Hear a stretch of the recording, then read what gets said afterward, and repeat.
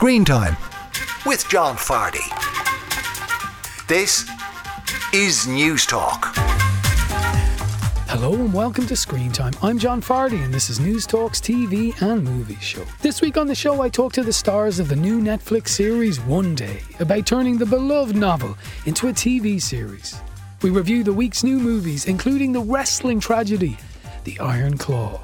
Plus the makers of a fascinating short movie, Two Mothers, about an Irish mother and the Ukrainian surrogate she rescued from a war zone. I'm open on Twitter, John_Fardy, or you can email me screentime@newstalk.com. This show is available as a podcast every Friday at 5 p.m. on newstalk.com or the News Talk app powered by Go Loud, and it's on the radio every Saturday at 6 p.m. here on News Talk. Good weekend to you all. I hope you're doing well. And in the latest round of listenership radio figures, we added 1,000 new listeners. So, you know, the small theatre of new listeners. So thank you all very much, whoever you are. And that's the third time in a row, which is lovely, you know. So, and, I've said this to you before, but a lot of people seem to listen to this show on the radio on Saturdays when they're out getting takeaways on a Saturday evening. That's the feedback I get a lot, you know, out for chow mein or pizza or cod in a box or whatever, you know. So if you're on your way to get a takeaway, you know, I salute you for tuning in. Now, if you're listening at home, glued to the radio or on podcast, I welcome you as well. But I do get a lot of people saying, oh yeah, I listen in the car when I'm out getting a takeaway on a Saturday night. So I suppose I should encourage you not to eat unhealthily, but you know, it would diminish my listeners. So, you know, keep having your snack boxes and keep listening to Screentime. Now, this week in TV, we saw the return of this. Have you noticed that when you take a picture, you don't look nearly as good as you do when you look in the mirror? Because the mirror is how you see yourself, and the photo is how you're seen. That's deep. The great Larry David, who is back with the final season of Curb Your Enthusiasm season 12. It's coming to an end. There will be 9 more episodes. The first episode saw him of the new series on Sky Atlantic or Sky Comedy. It's on the Sky Box. It's easily findable if you have a Sky package. I think it's actually on both Sky Atlantic and Sky Comedy. It seemed to be on every channel when I turned mine on. And in this, the opening episode, he goes with Leon, his housemate, who you heard there, to visit Aunt May in Georgia. He ends up wearing ridiculous glasses that don't suit him. He then, it's not a spoiler, it's Curb Your Enthusiasm, he gets arrested for breaking democratic protocol by coming up to someone who's in line, giving them water while they're about to go in and cast their vote. Classic Curb Your Enthusiasm, it would seem, based on the first episode. Now, it feels like heresy to say it because I think it's, you know, possibly the greatest comedy series of the last 10, 20 years. But the episode was fine. It's lovely to have it back. I wasn't blown away by it. I was maybe hoping for a more of a howling, laughing episode, of which there have been many over the years, for his first one back in the final season. But I'm not criticising it. It is a yard ahead of most other comedies on TV. So I'm delighted that Curb Your Enthusiasm is back. We'll be watching religiously up until the final episode. I'm really curious how he's going to wrap it all up. But if any man can wrap up a series, it is Larry David. Now, also on TV, I was watching this. I love that sound. Do you? Blackbirds at dawn, yeah. Do you not? No. No, it makes me anxious. Like I've done something I'll regret. That's why I love it. Have you? Love a what?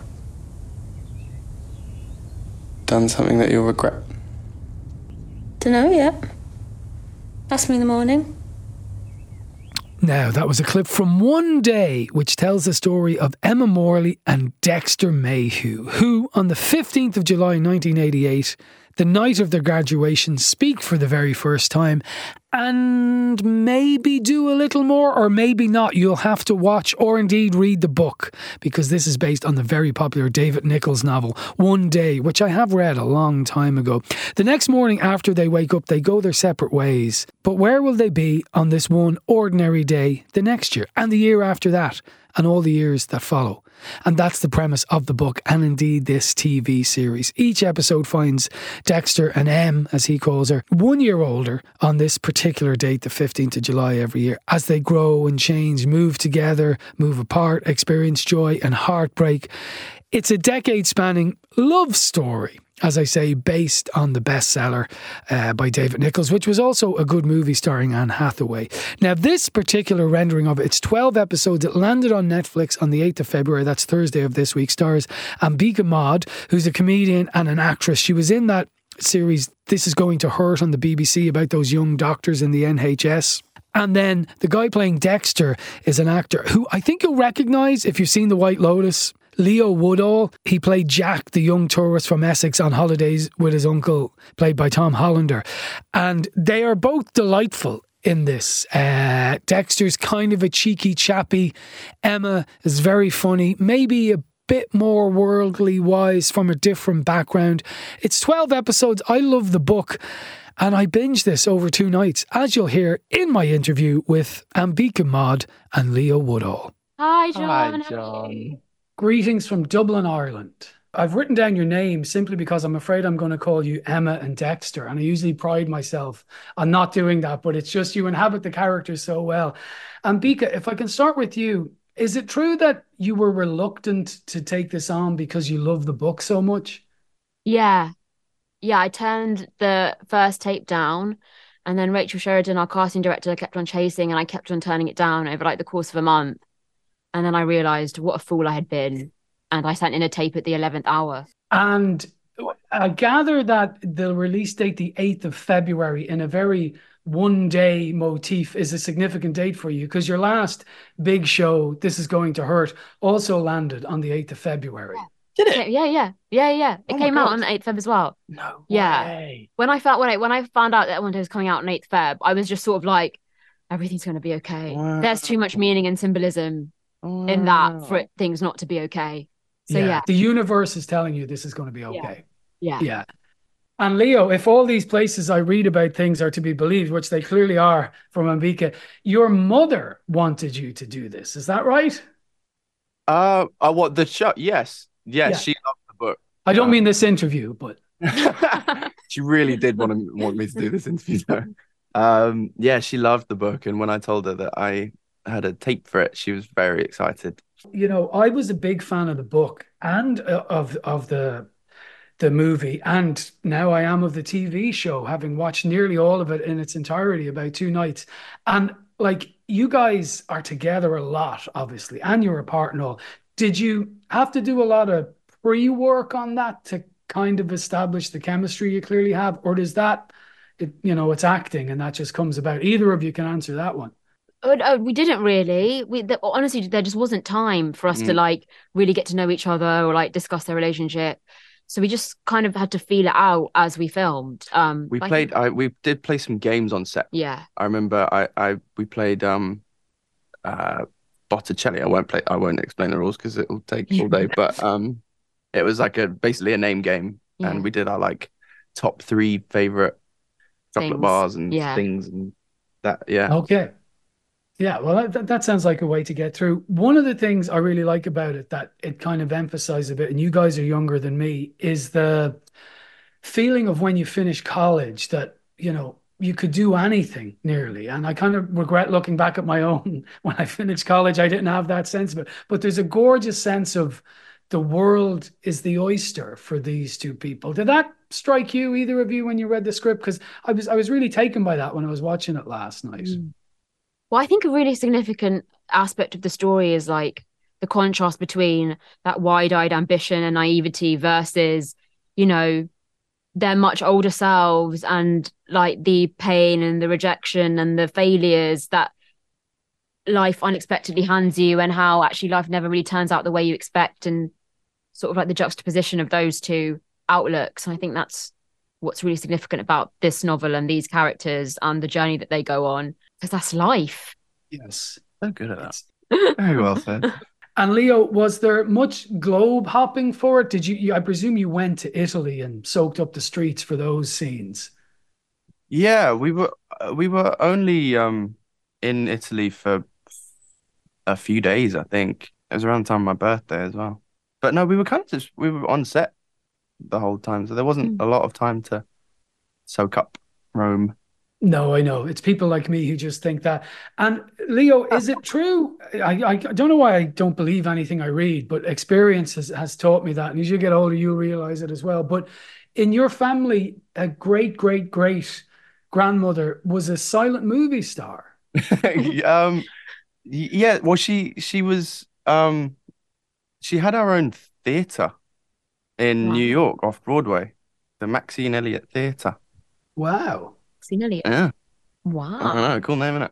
And I was also thinking, in this movie, you get by on your obvious good looks and charm, which you seem to have a bit of in person as well. And I was slightly mindful of a character. Well, the only other thing I've seen you in, The White Lotus. There are kind of similarities between these guys, aren't they? Though I think this guy's nicer, but there's something similar in them, that they're kind of what we might say wide boys who smile and the world works for them. Wide boys. Yeah, I've never heard Wide boys. wide boys before, a funny turn of phrase. Been made aware of a golden retriever sort of energy. Which wasn't all deliberate, but I guess they both kind of have a bit of that. Bika, for people who like me were thinking, I've seen the movie, I've read the book, we don't need a TV series. Is there anything you might say in closing? Not that it's your job to sell this, but well, I would say if you really love the film, like the film's still there for you to enjoy. True. There's definitely a world in which both of these, can exist side by side. But I would just say, I think this is a very faithful adaptation to the book. If you love the book, hopefully you're going to see many of the elements that you loved in the book in the series, because we just spend so much more time with it.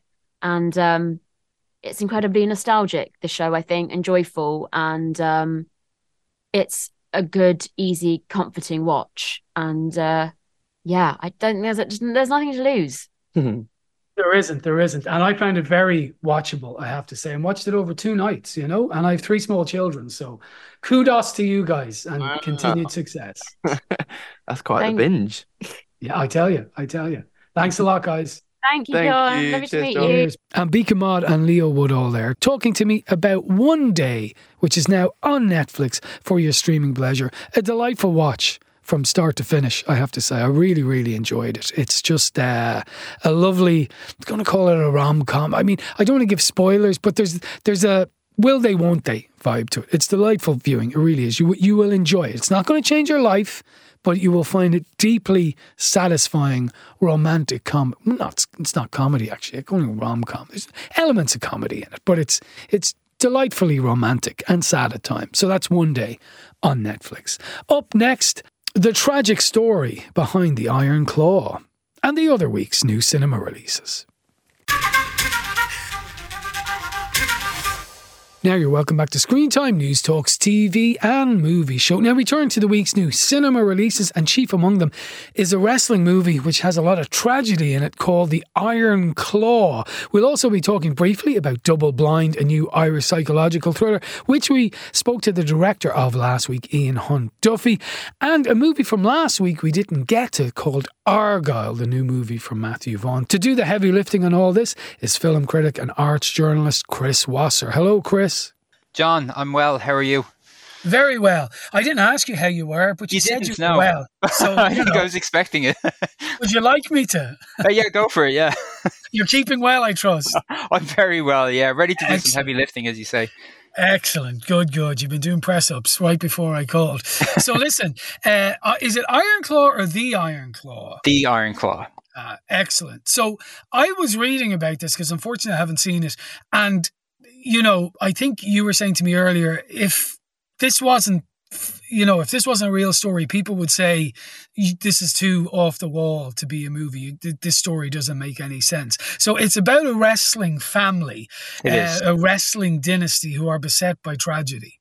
They are, and it does almost sound too far-fetched to be true. I mean, if you were watching a drama like this and it wasn't based on real events, you'd consider switching it off, walking out, asking for your money back. Because the stuff that happens here, the tragedies that unfold are just unbelievable. So we're talking about the Von Erich wrestling dynasty, among the most famous, groups and among the most famous families in 1980s American sport and indeed in professional wrestling.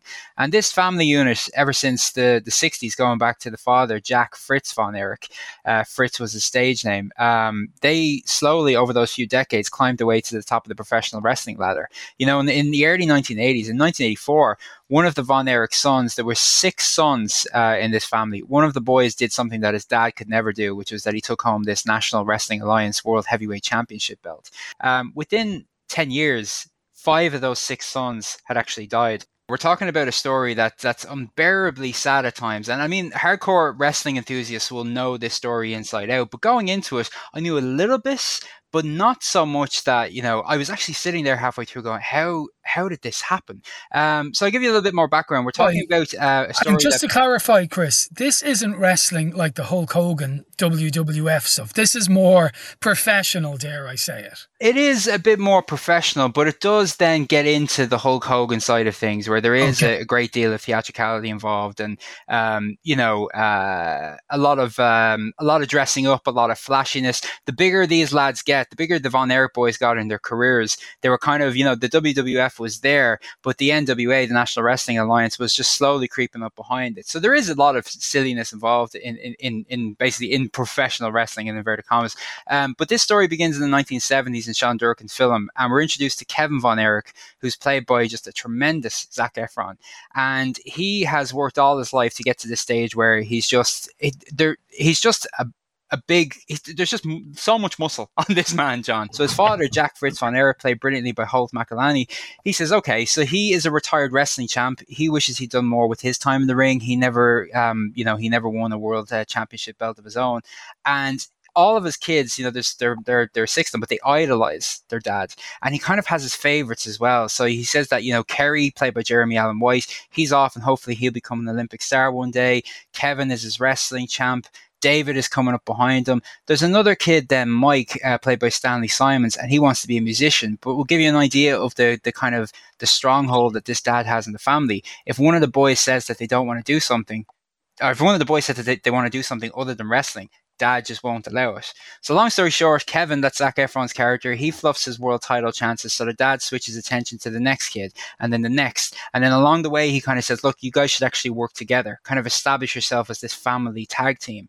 So they all come together. I mean, the Olympic comes home because of the US boycott of the 1984 Olympics. So Jeremy Allen White's Kerry comes home. They form this tag team and they earn a bit of a name for themselves. And all the while, you also have Maura Tierney playing the mum, Doris. She doesn't want to be included in the family business. You have the girlfriend Pam, Kevin's girlfriend, played by Lily James. She asks questions like a very important question, John: what's real and what's fake in wrestling? And I should say from the outset, the film never properly answers that.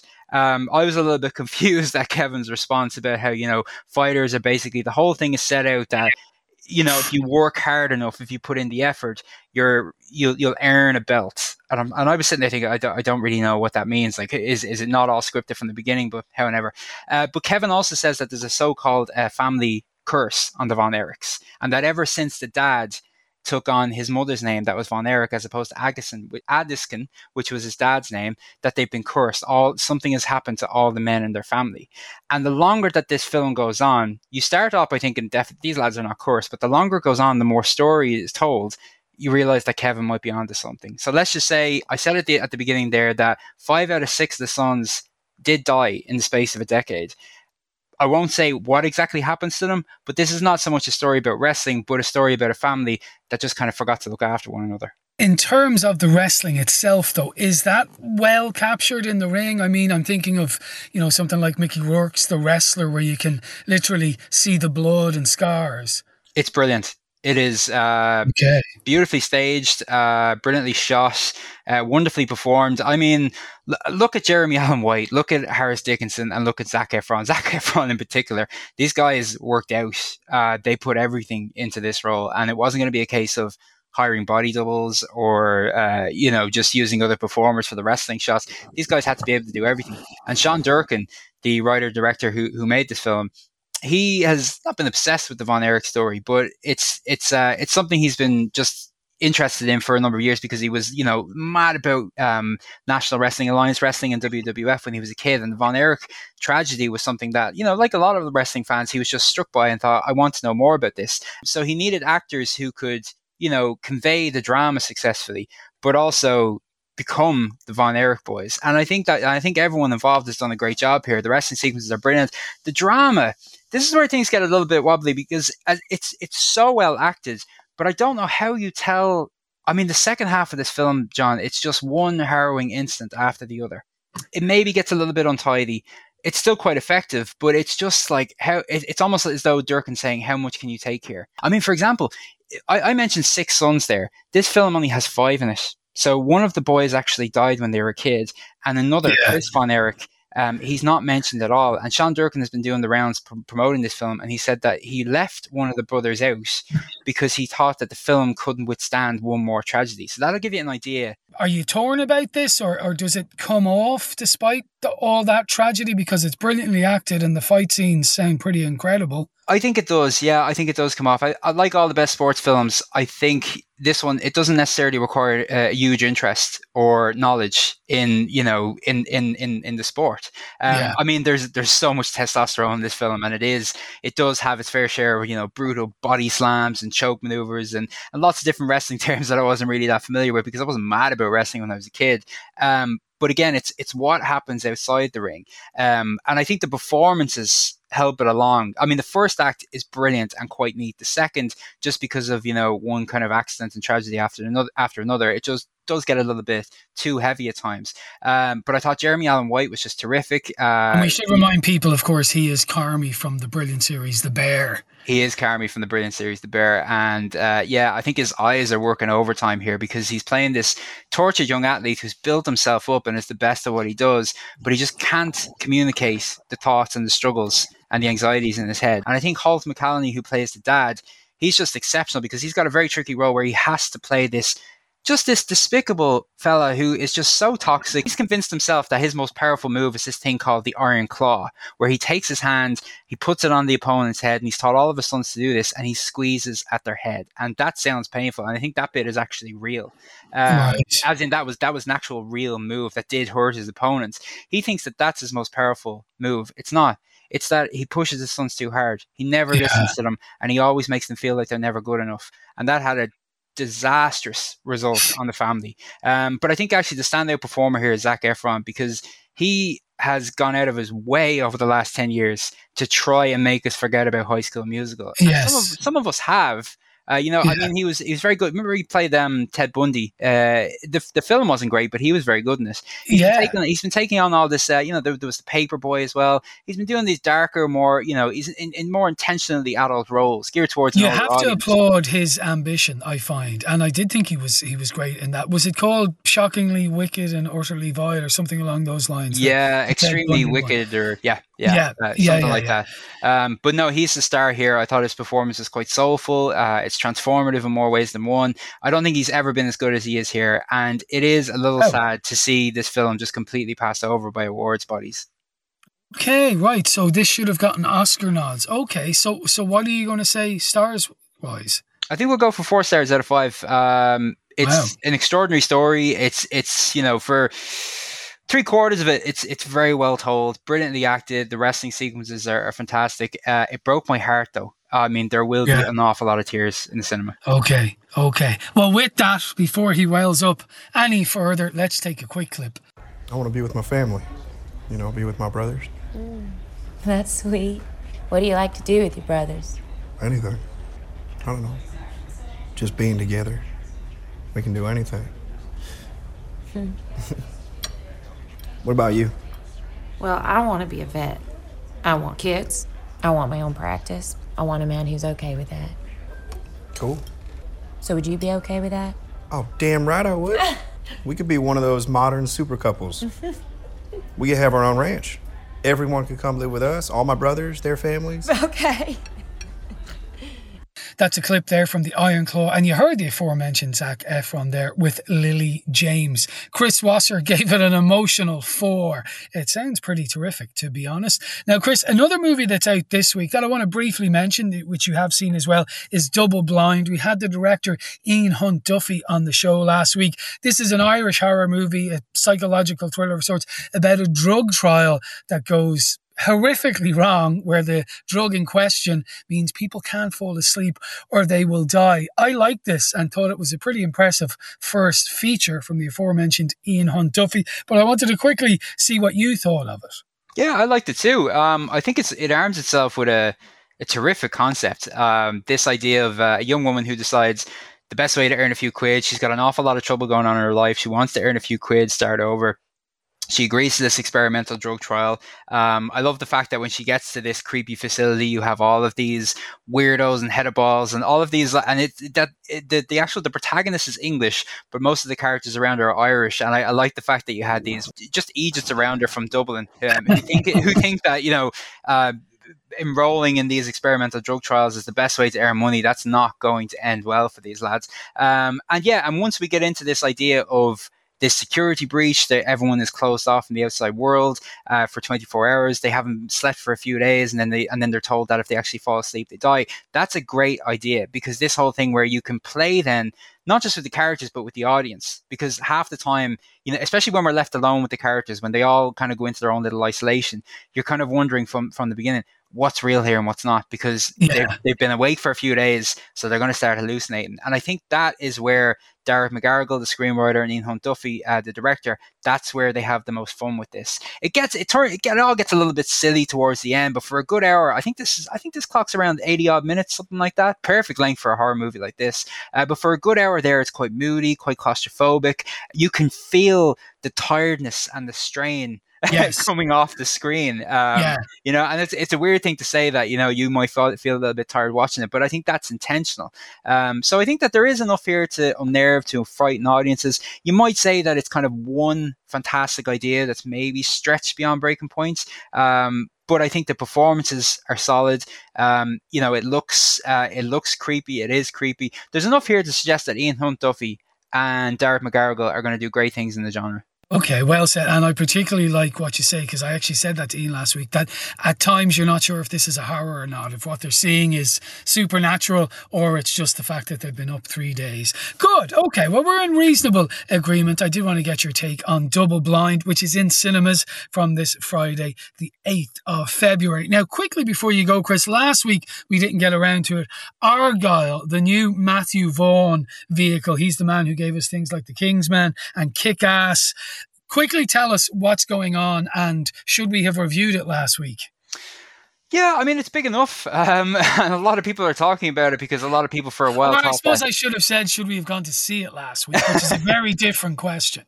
No. There's been an awful lot of buzz about this film because there was a conspiracy theory online, and it stretched all the way into talk shows as well, with the cast are answering serious questions about this, whether or not Taylor Swift wrote the book on which the film is based. She didn't. Yes. I don't know where that rumor started from, but there is no book on which this film is based. There's a fictional book in the film, but fair play to the folks at Universal and Apple. They've decided to grab hold of this conspiracy theory and just run with it. It actually tells this story about a socially awkward author played by Bryce Dallas Howard. Her name is Ellie Conway. She writes these hugely successful spy novels about a Bond-esque spy. His name is Argyle. And she doesn't know that her fictional stories, and we actually see her fictional stories play out in her imagination, and that's where Henry Cavill comes into it. That's where John Cena, that's where Dua Lipa plays out. But all that stuff is imaginary. Conway, though, is very real, but she doesn't know that her books actually mirror some troubling real life events. So then you have the head of this underground syndicate, a bad underground syndicate, Bryan Cranston. He decides to intervene because she unintentionally is giving away all of his secrets. And then you also have a good guy spy played by Sam Rockwell, who tries to keep Conway alive after she realizes that the bad guys are after her. And for some reason, you have a CG cat in there.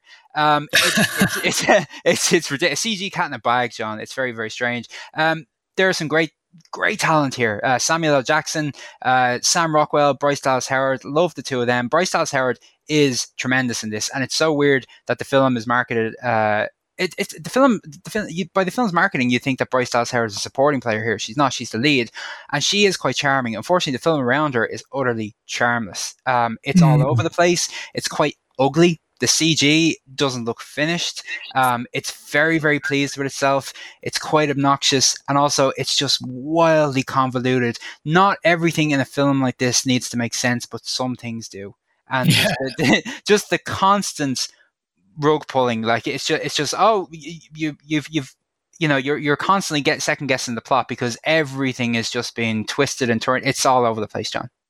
Okay. Now, Sam Rockwell is one of my favourite living actors. I just think he's brilliant. Is he just a prisoner of the material in this, and even his charm, along with Bryce Dallas Howard's, can't rescue it? I think himself and Bryce Dallas Howard, they deserve a better script. They deserve a better film. I would happily watch the two of them again. And there are times where I thought Rockwell is definitely going to turn this around.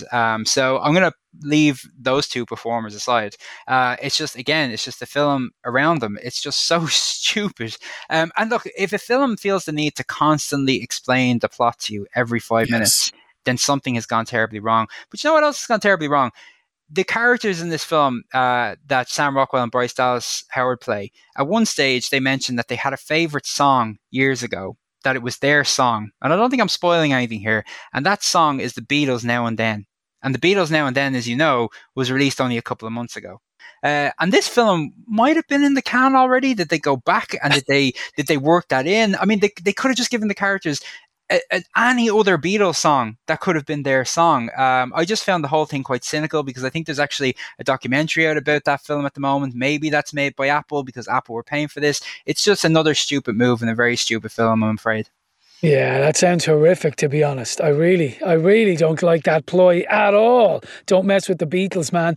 Okay, so listen, Argylle, best avoided, it sounds like, despite some of the acting talent. So what would you say stars-wise? I think it's going to have to be 2 out of 5. Not quite as mean-spirited, not at all actually, as Matthew Vaughn's other films, Kingsman and Kick-Ass, but he's just doing the same thing again. He kind of takes a couple of good ideas and he just completely smothers them in a dozen bad ideas, so avoid. Yeah, I would ask you what you thought about Kick-Ass generally, but we don't have time for that, so that is 2 stars for Argylle, which is in cinemas from last week, but is still very much there. Chris Wasser gave it 2 stars, as I say.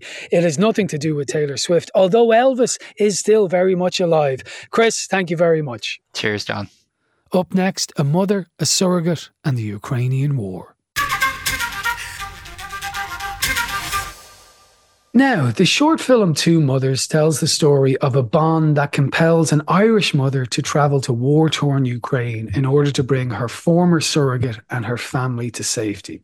After losing a baby late in pregnancy, Kathy turned to surrogate Ivana in the Ukraine, who safely carried her twins in 2019. The two mothers developed a huge bond, and when the war broke out in 2022, Kathy felt compelled to cross the border into what was a war zone and carry out the family of the woman who had carried hers. Knowing Ireland only recognised the birth mother-in-law, Kathy still chose to risk bringing Ivana and her 3 children to live with them together in their small cottage, that's Kathy and her husband, in rural Wicklow, and forge a life together as a blended family. The film's about connection and how we define family, and ultimately the powerful ties of motherhood. The film is part of Netflix's documentary Talent Fund, which assisted filmmakers in creating documentary shorts on the theme of connection. The 2 filmmakers in question on Two Mothers are director Anna Rogers and producer Zlata Filipovic. You can see Two Mothers on Netflix's YouTube channel, Still Watching, and I'm delighted to be joined by Anna and Zlata now. Hi guys, how are you? Hi, how are you doing? Very good. So my understanding is you guys were already making a kind of short film or a documentary about Kathy and her surrogacy journey. And then this added dimension came along when the war broke out and it turned into something else. Well, I was working on a series for Irish television back in 2018. It went out in March 2020. So we were all preoccupied with COVID at that time. But it was a story that was charting journey of a number of couples in Ireland who were going through the surrogacy experience. So that's how I originally met Kathy, and we kept in touch. And she, as kind of once their sort of surrogacy journey was over and they were back in Ireland with their twins, we continued keeping in contact. And when the war broke out in Ukraine, I reached out to Kathy, as I had kind of been doing anyway, but just I was really concerned about if she had had news. How was Ivana? How was her family? And it was very quickly after that Kathy just said, I'm actually just off. I'm going to go in. I've organized things. I've organized flights. I've organized people who are going to help bring Ivana towards the border with Romania, and I'm off to save her, to bring them out. So we basically, I was talking at the time with Anna, and we just said this is an amazing moment. Kathy had become quite used to using her phone and kind of recording video diaries of things that were happening for her back from the previous series that we did. So we just said, all we knew at that time is that Kathy was going and she had a phone. So we said, keep filming, keep recording. And at that time, we also tried to organize things on this side to kind of secure some funding, which RT had helped us with at the time, to try and capture more. But that kind of reached an end point at some point. So we had this footage from the moment when Kathy went over and came back, and they had their first morning in the house, but we could not continue beyond that. Yes, and that's where Netflix stepped in, so to speak. And it's funny, Zlata, maybe it was a Freudian slip. You said Kathy went to save Ivana, and then you said went to collect her. But one of the most remarkable things in the 12 minutes that tells a really long story in 12 minutes is the moment we see them meeting each other, you know, on the border or in this makeshift safe house. Was that footage just filmed on Kathy's phone, or how did that come about, that moment that you were able to capture it? Yeah, so Kathy, I mean, you know, as we say, fair play to her, because, you know, in a moment of such incredible kind of stress and chaos, and you can imagine how you'd be feeling, like, you know, especially when you consider, you know, Kathy is, and I'm sure she won't mind me saying this, like an ordinary woman from Wicklow or from Kilkenny originally. You know, they have a farm with sheep. You know, it's not somebody that you think is going to jump at a plane. Now, I mean, I'm underselling Kathy because she's a spokesperson for Irish families through surrogacy, and she's a real powerhouse, you know, of a woman. And it's just incredible, though, because most of us talk about, you know, we'll give up a room, we'll do this, we'll do that, but we don't often do things on this kind of level.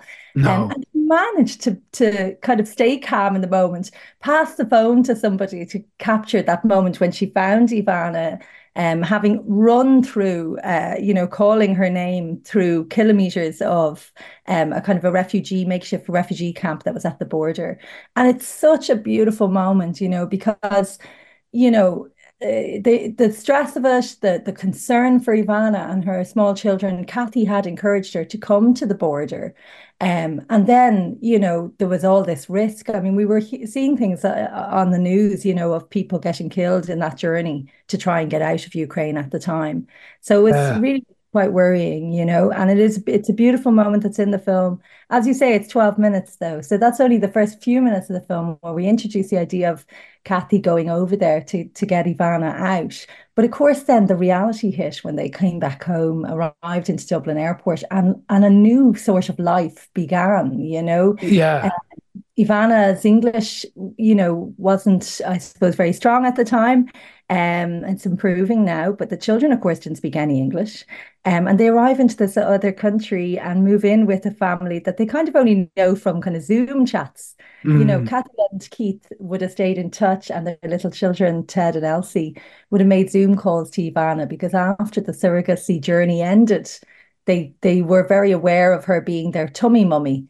And they would have had chats with her on the phone. But suddenly now they're all living together in the same house, the kids playing with and fighting over the same toys. And yeah, it's just an extraordinary situation. Yeah, and your film, as you say, does largely detail what happens after that saving, for want, or maybe it's the right phrase, of Ivana. And so just to clarify then, but Kathy handed her phone to someone in that moment to film that.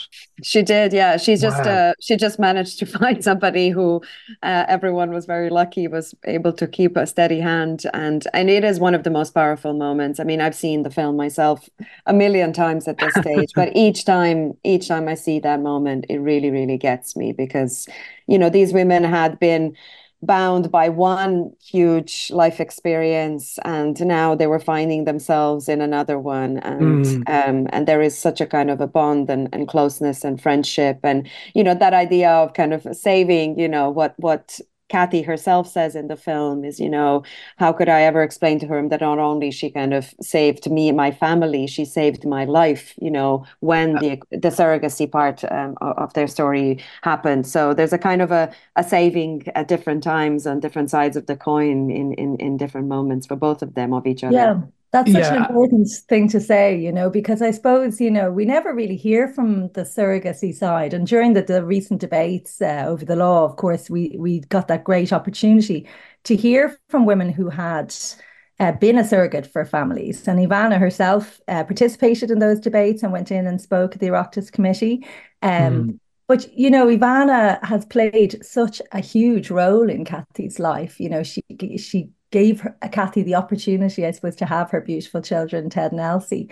And so there is a reciprocity to what happened. Kathy went and got her and carried her out, but, she carried her children, and, they've been kind of doing it for each other. So there's an equality there. There's a love there. There's a really, really deep connection. And that's why when Netflix said, the theme of connection, it was the idea that came to both of our minds immediately, because it's the greatest connection I've ever witnessed in all my years of filming people and their relationships. It's really, it's hard to explain. It's really a very powerful thing that goes on between the two of them. It's a sisterhood. I don't know what it is. Well, you know what? You don't need to explain it, because we'll urge people to go on to Netflix's Still Watching YouTube channel and watch. And it's only going to take them 12 or 13 minutes. And you will see people being saved all over the place in the right sense of the phrase. And listen, can I ask then, this is very much a movie and TV show, but just so people are aware, in terms of surrogacy, as things stand in this fair Isle of Ireland at the moment, Kathy has very little legal standing in terms of being the mother of her children, right? Yeah, that's the way the law is at the moment. I suppose it's at committee stage now. It's still being debated. There's a hope that the legislation will be changed this year. There's been a lot of work done for many years to try and change that, to provide some protection for the mothers in these surrogacy situation, the intended mother, I suppose, intended parents, as they're referred to, and give those protections to the children as well. Because as it stands in Ireland, Ivana is recognised as the birth mum, which is a right she doesn't herself wants to relinquish, and Kathy doesn't have any legal protection. So that's the thing that's being, I suppose, teased out, debated, discussed. And, I suppose it was that adds another layer of how extraordinary it is, I suppose, that she invited Ivana into her home and that they shared their life together. Because, as she says in the film, it's very confronting, if you have that kind of relationship and situation, and then, that person's also living in your home together, and you're together, looking after each other's children. It's very unusual. And we don't have that legal recognition yet in Ireland. Yeah. And, we talk about blended families, and rightly so, as far as I'm concerned, in the modern world. But by golly, this is blended and then some. It's fascinating. It really is. Tell me this finally, and I don't know if you guys want to answer this or can, but I mention a lot, I'm a father of 3 myself. And one of the many moments in the 12 minutes that got me, and I want to be careful or I'll get choked up again, was when they're talking to Ivana's children's dad back in Ukraine, and he seems to be, in a situation and says, I don't know when I'm going to see you again. It's absolutely heartbreaking. Yeah. Is Ivana's husband still alive? Is the only way I can ask you that. Yeah, Valery is his name. He is still in Ukraine. He's back on the front line. He unfortunately was quite badly wounded and has suffered some serious injuries. But he has, somewhat recovered, and he's back on the front lines. Okay. And Ivana is still very much living with Kathy and the 5 children in Wicklow. Yeah, they've moved into an apartment in the nearby village, so they're not living under the same roof, but they're still very much in regular contact and kind of seeing each other many times a week. I can imagine. People should go and watch this on Netflix. Still Watching YouTube channel. It was part funded by the Netflix documentary Talent Fund, where filmmakers received money on the theme of connection. And this is one of 5 other movies of a similar theme. This is a fantastic watch. And as I keep hammering home, it is only just shy of 13 minutes. I've been talking to its director, Anna Rogers, and its producer, Zlata Filipovic. Thank you both very much. Thank you. Thank you. And Two Mothers, the documentary, is on Netflix's YouTube channel called Still Watching. Now, if that's too complicated, I checked earlier. Simply put in Two Mothers documentary Netflix into YouTube and it will come up. All you need to know, because there is another movie called Two Mothers, but this is Two Mothers documentary on Netflix's streaming service, and that's all part of the Netflix documentary fund. And as was evident from what I was saying there, the 13 minutes of it is a poignant watch. That is it for this week. Thank you for listening. Thank you to the new 1,000 people who tuned in. If you want to get in touch with me at any stage during the week, John_Fardy is my Twitter handle, or you can email me screentime@newstalk.com. And I will talk to you all next week.